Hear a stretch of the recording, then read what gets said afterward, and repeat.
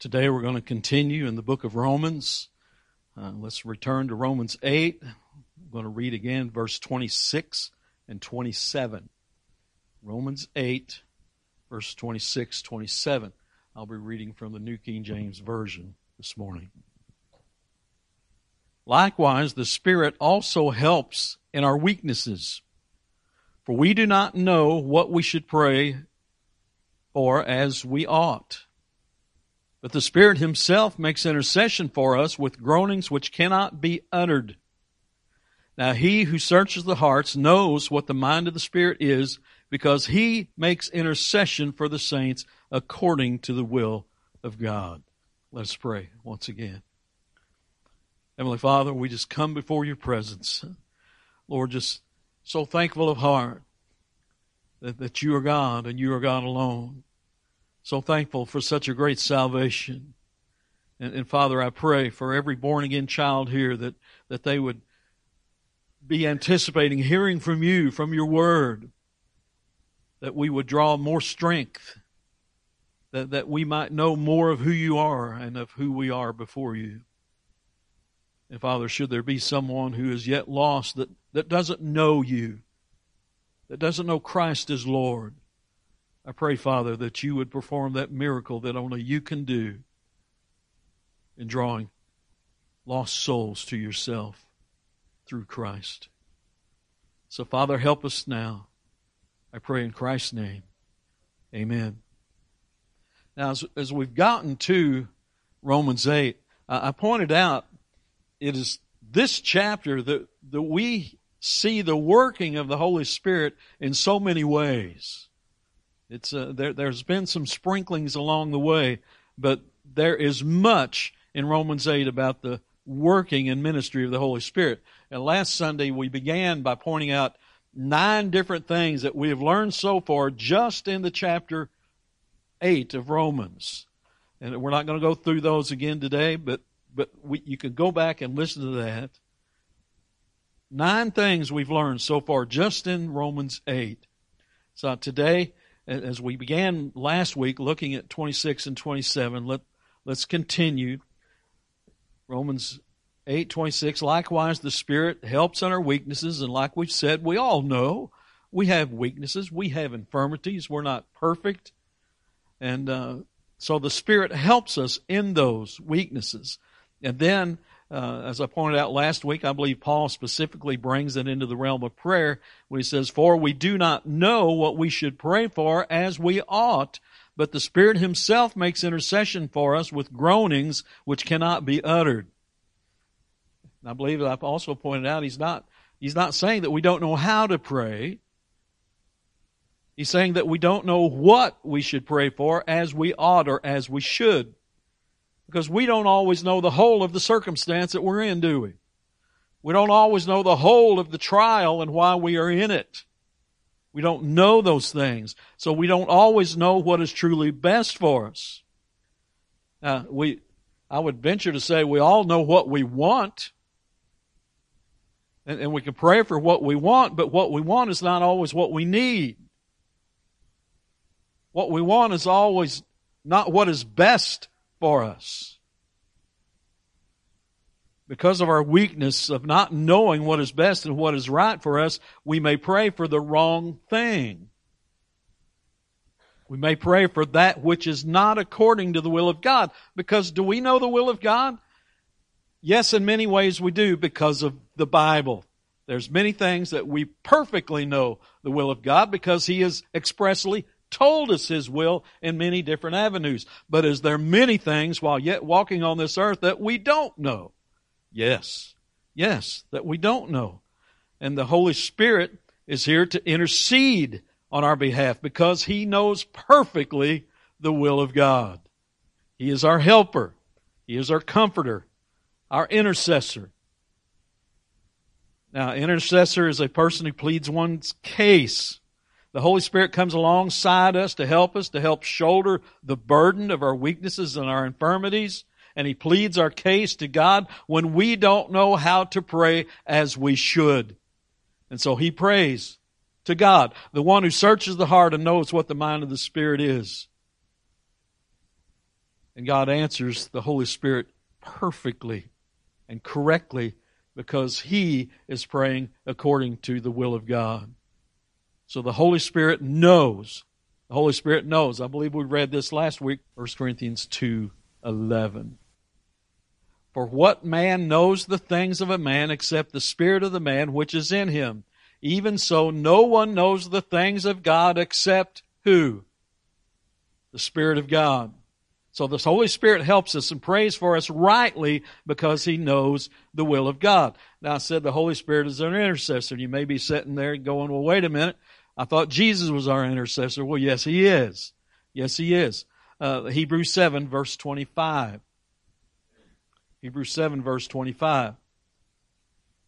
Therefore, He is also able to save to the uttermost those who come to God through Him, since He, and this is talking of Jesus, always lives to make intercession for them. Jesus is our intercessor between God and man. He is our advocate. He pleads our case before God the Father. In Romans 8:34, therefore, 8:34, who is he who condemns? It is Christ who died, and furthermore is also risen, who is even at the right hand of God, who also makes intercession for us. So we have Jesus making intercession. We have the Holy Spirit making intercession. And I like this quote that I read last week from John Murray. Thus the children of God have two divine intercessors. Christ is their intercessor in the court of heaven, while the Holy Spirit is our intercessor in the theater of our own hearts. Now Romans 8:26, one more time.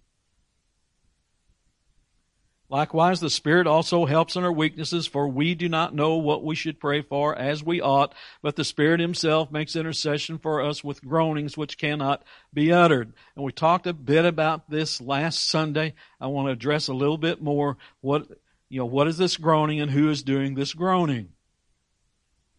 And I said, take the word simply read and who is doing the groaning. But the Spirit Himself makes intercession for us with groanings. The Spirit is making these intercessions with groanings. And many will say, but the Holy Spirit can't groan. The Holy Spirit doesn't have weakness such as we do. The earth groans, awaiting the redemption of the children of God. We groan, awaiting the redemption of our body. The Holy Spirit groans.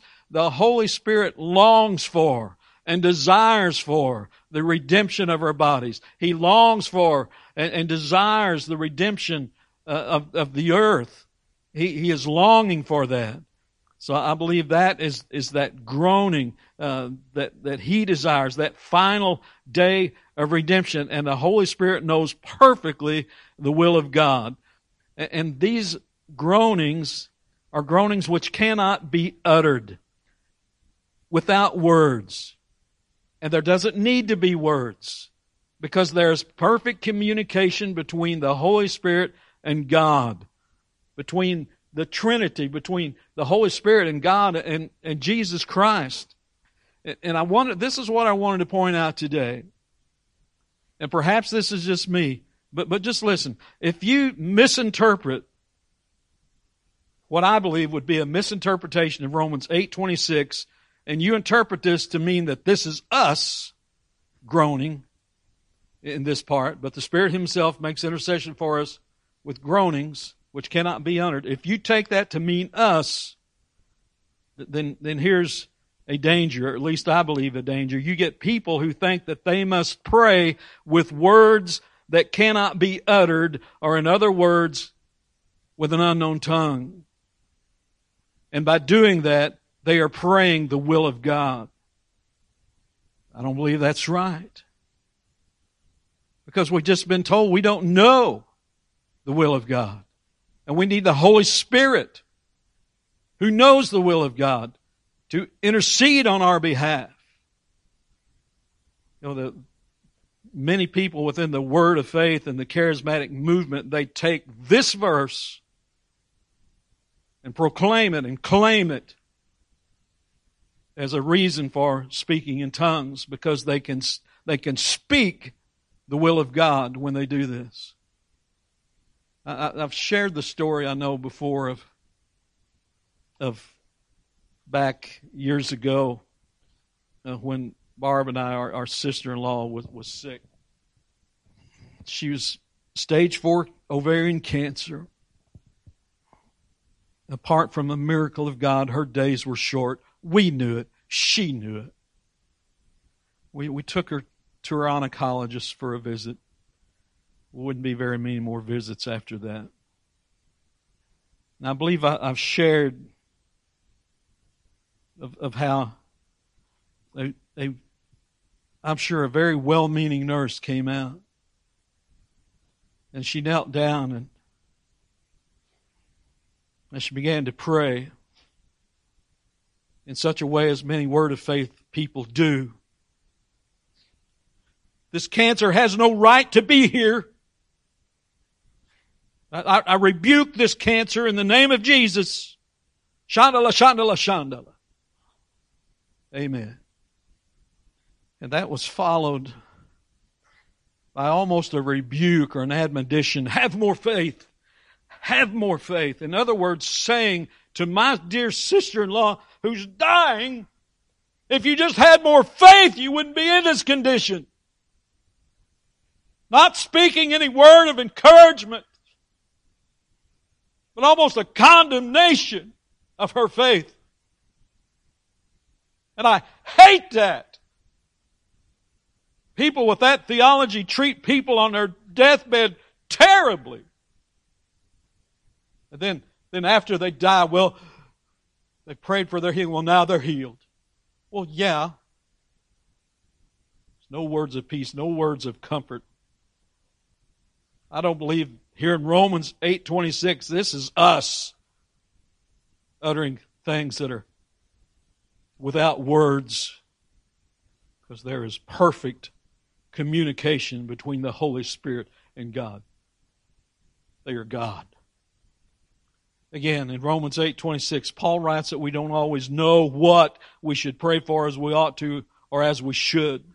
We don't know what's best for us. We don't know in any given circumstance, and we may pray the wrong thing. Do we have examples in the Bible where people prayed the wrong thing or prayed and that prayer that they prayed was not answered as they prayed? Yes. I just want to look at a couple this morning. Let's go to Deuteronomy, the 3rd chapter, verses 23 through 25. This is Moses. He's recounting conversation, a prayer that he had with God. So Moses says, Then I pleaded with the Lord at that time, saying, O Lord God, you have begun to show your servant your greatness and your mighty hand, for what God is there in heaven or on earth who can do anything like your works and your mighty deeds.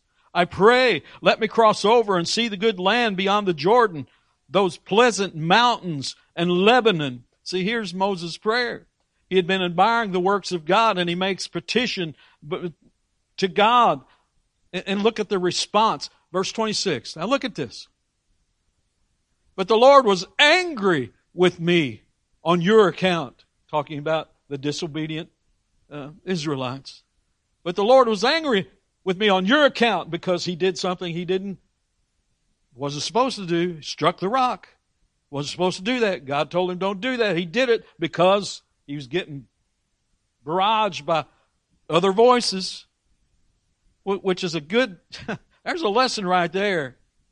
Don't succumb to other voices that's trying to get you to do something you know you shouldn't do. Obey the Lord.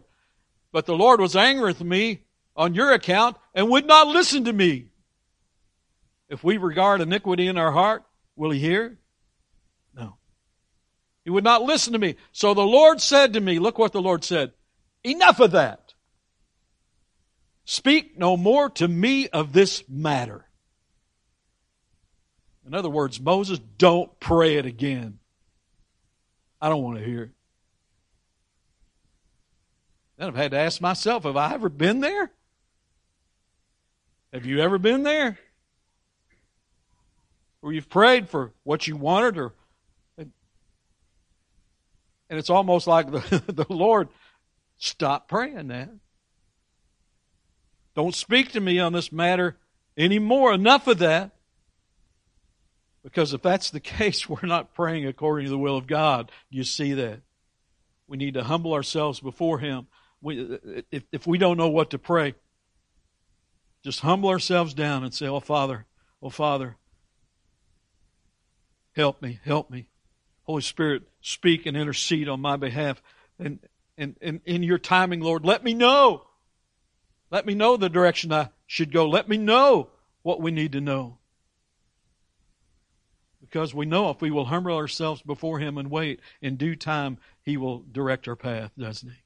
He will. He will. And here's another example. We've looked at this many different times throughout the years, and in particular with certain songs that we sing, I bring up these verses. Another example from Scripture of someone praying and yet not receiving what they were asking for was from Paul himself. And I'm talking about 2 Corinthians 12. And usually I would start down in verse 7 or 8, but I want us to, and I have a particular reason that I want to start in verse 1, and we're going to read down through verse 10. You'll know when we get there. It is doubtless not profitable for me to boast. We're not to be boastful. What's the one thing we boast in? The cross of Jesus Christ.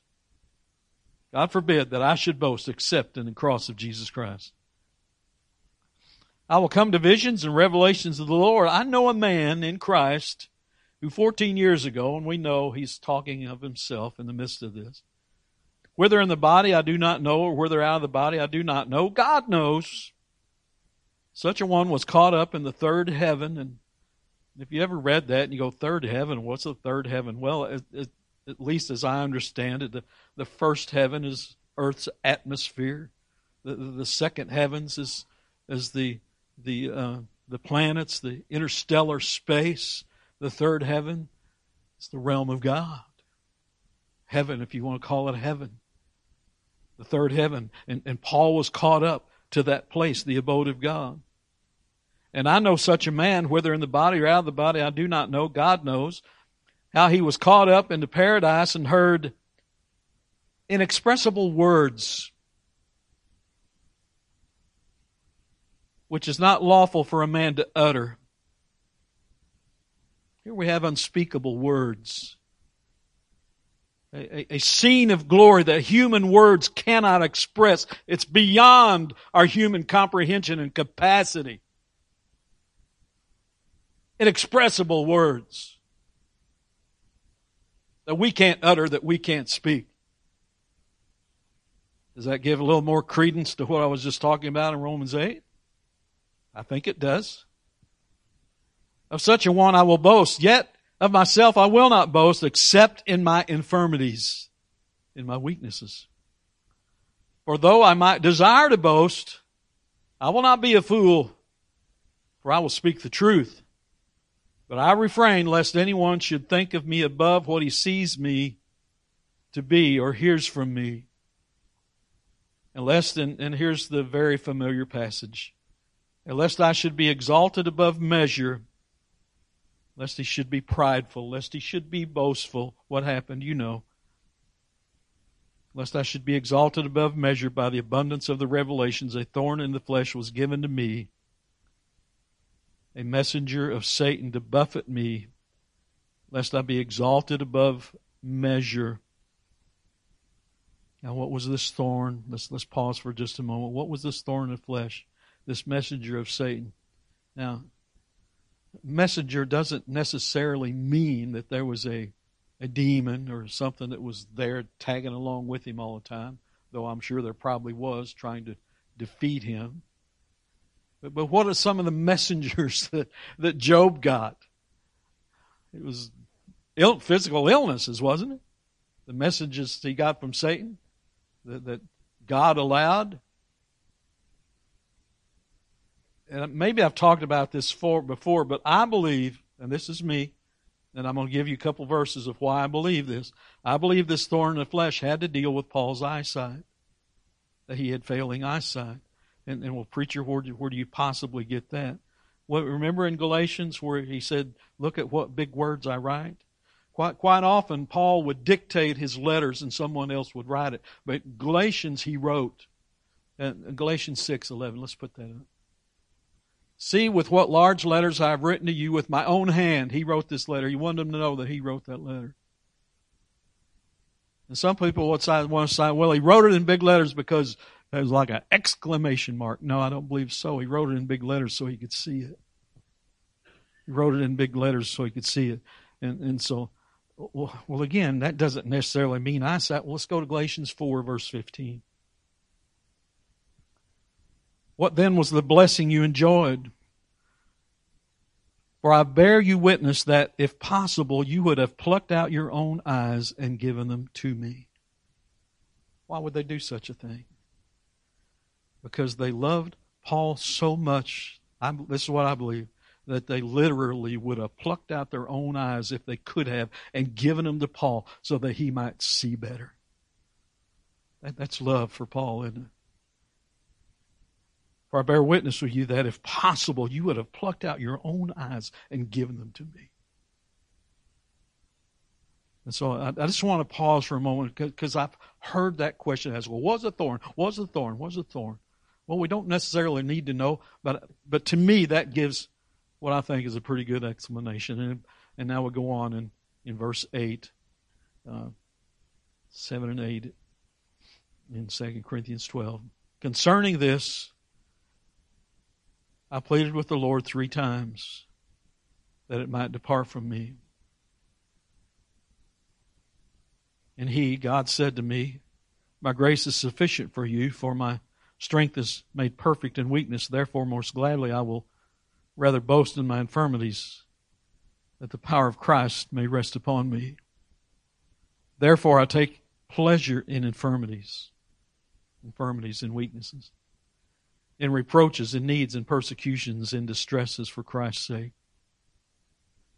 For when I am weak, then I am strong. Humbling before the mighty hand of God. See, Paul was concerned about this thorn in the flesh, and perhaps he is thinking this thorn in the flesh is going to hinder his work, and apparently it in a way it is. But because of that, he is bringing in other people to dictate these letters to.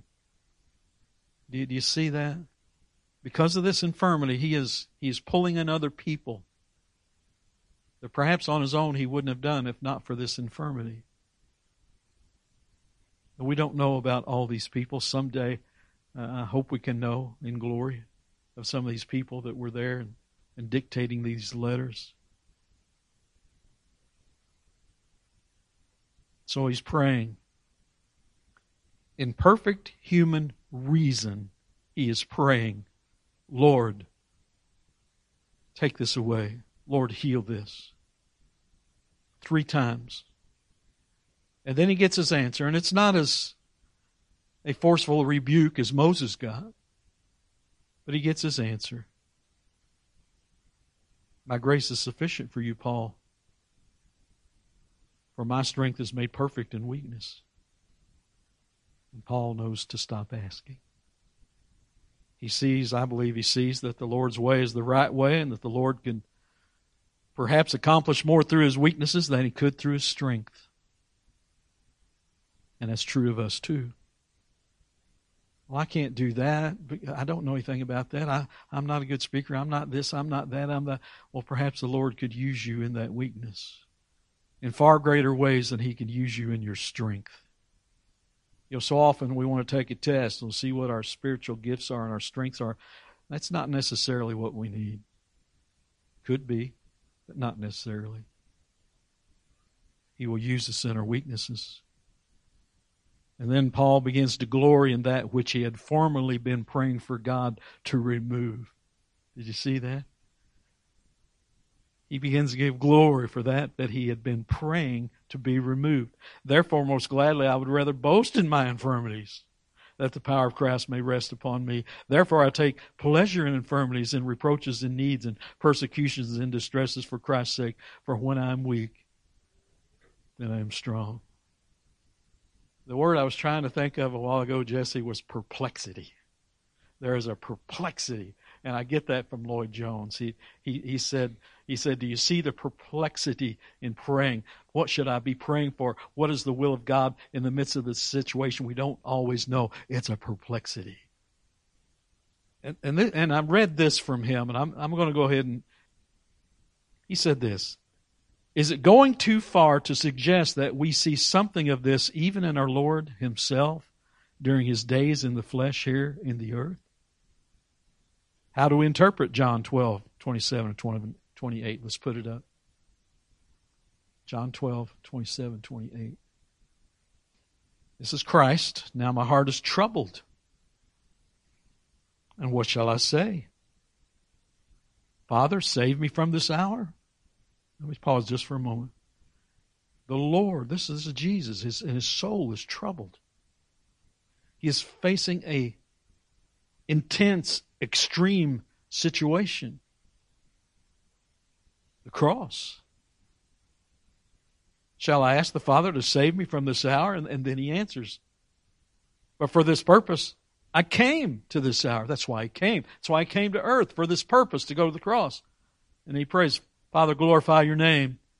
Then a voice came from heaven saying, I have both glorified it and will glorify it again. In His death and resurrection, He's going to glorify His Son and His obedience. So even, Lloyd Jones says, even the eternal Son of God, as Son of Man, knew something of this perplexity of prayer. Let's read Luke's account. Luke 22, verse 41 through 44. And He, Jesus, and He was withdrawn from them about a stone's throw, and He knelt down and prayed, saying, Father, if it is your will, take this cup away from me. Nevertheless, not my will, but yours be done. Then an angel appeared to him from heaven, strengthening him. I believe strengthening him to do the will of the Father. Strengthening him. And being in agony, he prayed more earnestly. Then his sweat became like great drops of blood falling down to the ground. Now I want to read from Hebrews 5, verses 5 through 10. The author of Hebrews is talking about this very event. Hebrews 5, verses 5 through 10. So also Christ did not glorify Himself to become high priest, but it was He who said to Him, it was the Father who said to Him, You are my Son, today I have begotten you. As He also says in another place, You are a priest forever, according to the order of Melchizedek, who in the days of His flesh, when He had offered up prayers and supplications with vehement cries and tears to Him who was able to save him from death, and was heard because of His godly fear, though He was a son, yet He learned obedience by the things which He suffered. And having been perfected, He became the author of eternal salvation to all who obey Him, called by God as high priest according to the order of Melchizedek. Though He was a son, yet He learned obedience by the things which He suffered. Child of God, can we learn from our suffering? Yes. Yes. Let's be encouraged in that when we're going through a trial or a tribulation. May we learn obedience through our suffering. May we say as Paul, Your grace is sufficient for me. May we pray and be able to say, not my will, but yours be done. Yes, it's okay to ask for deliverance. It's okay. It's okay. But there are times when we just need to pray and ask for the strength to stand and endure. And we don't always know which, but God does. Did you see what I'm saying? It's okay to ask for deliverance. Come boldly before the throne of grace to find help in time of need. Do that. But there are times when we just need to pray and ask for the strength to stand and endure. Because think of the varied situations and the circumstances of life that we face. We all know people who are sick. We know people that are in stage 4. And we don't know if this sickness is unto death or unto life. We don't know, but God does. And so we pray for them. But because we don't know, I've talked a lot about my Uncle Obie, and I told you that he was in the hospital, and we didn't know quite how that was going to turn out for him, and he's home. He's home. 105. And my cousin Barb is, my cousin's name's Barb. But in talking with her, and she's got a little prayer circle of friends and been praying for Uncle Opie, and he's 105. What do you pray?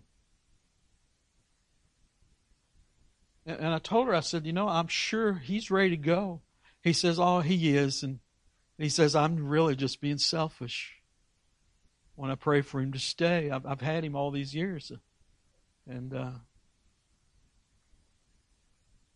so, when I would bring that up, I'm sure many would just say to me, well, and they told him his heart is very diminished. It's worn out. I don't know what the percentage is. But she said he's home. He gets up. He goes to the bathroom by himself. He can eat. He can talk. But he tires very quickly because his heart is wearing out. So pray, Lord, give him a new heart. Lord, let him keep going. And you may say, no. Pray for a peaceful homecoming. Pray for comfort in his last days. Pray that he can keep his eyes on the upward call of Christ. But then you got a young mother. It's got children at home. It's got stage 4 cancer. Oh, well, in that case, you got to pray for healing. So you're going to let the age determine what the will of God is? See, we don't know what the will of God is. We don't know His perfect plan in the midst of all of it.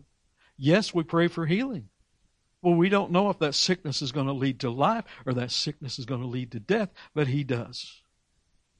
Am I making sense? I hope it's coming out. We don't know how to pray. Remember what Paul prayed? I know you do. When he thought his death was very imminent, there in Philippians 1, verses 21 through 25. And Paul was on death's door so many times that every time that jail cell opened or he heard somebody walking toward that door, that perhaps this is my last. They're coming to take me to the gallows. And he said, for me to live, for to me to live is Christ and to die is gain. But if I live on in the flesh, this will mean fruit from my labor, yet what I shall choose I cannot tell. And I know if we could ask Paul, he would say, well, it's really not me that's choosing, it's God that's choosing. And he says, for I'm hard pressed between the two, having a desire to depart and be with Christ, which is far better. Far better for Paul to go ahead and die and be with the God, you see. Far better. Nevertheless, to remain in the flesh is more needful for you. And then verse 25, and being confident of this, I know, apparently the Holy Spirit gave him an answer, that he can have a confidence of heart, that I shall remain and continue with you all for your progress and joy of faith. Perhaps there will be times the Holy Spirit overwhelms us and lets us know. And then we can have great confidence. We don't always know what to pray. But I can tell you this, as a born-again believer, I certainly know how to pray. And I believe next Sunday we're going to be talking about how to pray. Lloyd Jones said this, one more quote from him. I know that I can go into the holiest by the blood of Jesus with all assurance of faith, with all assurance of hope, and with a holy boldness. That is not my problem. My problem is what exactly to pray for, what blessing to ask for. What I think may be good for me may turn out for my harm. I may ask for this or that, but God may say, speak no more to me about it. My grace is sufficient for thee. Have we any experience of that difficulty, that perplexity? the Apostle Paul raises it in order to tell us that there is a glorious answer to it. It is that the Spirit Himself makes intercession for us with groanings which cannot be uttered. What He does for us is known to God. Indeed, it is originated by God Himself as a part of the process of our ultimate glorification. End quote. I thought he put it so well. But to pray the will of God, and we don't always know what that is. 1 John 5, verses 14 and 15. Now this is the confidence that we have in Him, in the Lord. That if we ask anything according to His will, He hears us. True. Meaning He will answer that. Every prayer we pray according to the will of God will come to pass, because not my will, it's His. It will come to pass. If we ask anything according to His will, He hears us. And if we know that He hears us, whatever we ask, we know that we have the petitions that we have asked of Him. But again, as Lloyd Jones says, I don't have a problem making the petition. My problem is knowing what petition to make. Did you see? Do we always know the will of God in every situation of life we face? No. But who does? The Holy Spirit. And He will intercede for you and me according to the perfect will of God. Have confidence in that. Amen? Have confidence in that. And here I want to end this way by asking a question to all who are here and all who may listen to this at a later time. I'm just going to ask, do you know God? Is the Holy Spirit interceding for you according to the perfect will of God? And by asking that, I'm asking, do you have the Holy Spirit within you? Romans 8, verse 9. But you are not in the flesh, but in the Spirit, if indeed the Spirit of God dwells in you. Now, if anyone does not have the Spirit of Christ, he is not his. You're not a born-again Christian. You're not a child of God. You do not have the Spirit interceding for you. Well, how do I know? How do I know I have this Holy Spirit? Romans 8, verses 14 through 17. See what we've been learning?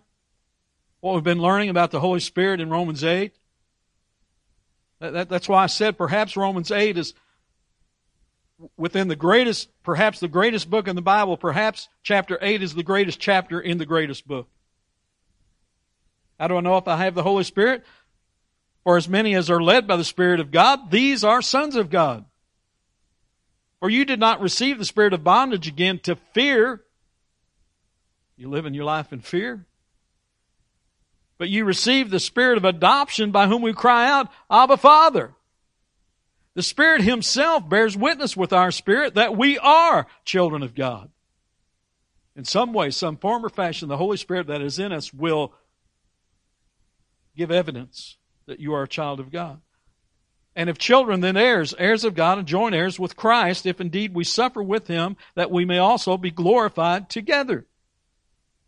So I would ask, do you cry out, Abba, Father, knowing that you're His child and a joint heir of Christ? Is that a cry of your heart? Abba, Father, thank you for such a great salvation. Do you believe the gospel of Jesus Christ? Whereby the Lord God brings about our salvation through the blood of the cross. Do you believe the gospel? Do you know that you're a sinner before most holy God? Do you know that all have sinned and fallen short of the glory of God, and that includes you? Do you know that Jesus came to this earth to be the perfect sacrificial lamb, to give His life a ransom, to pay in full the penalty for sin to all who would believe? Do you know that Jesus came to save sinners, and that all who by grace through faith believe His gospel will be saved? It's that simple question that I ask probably every Sunday. Do you believe?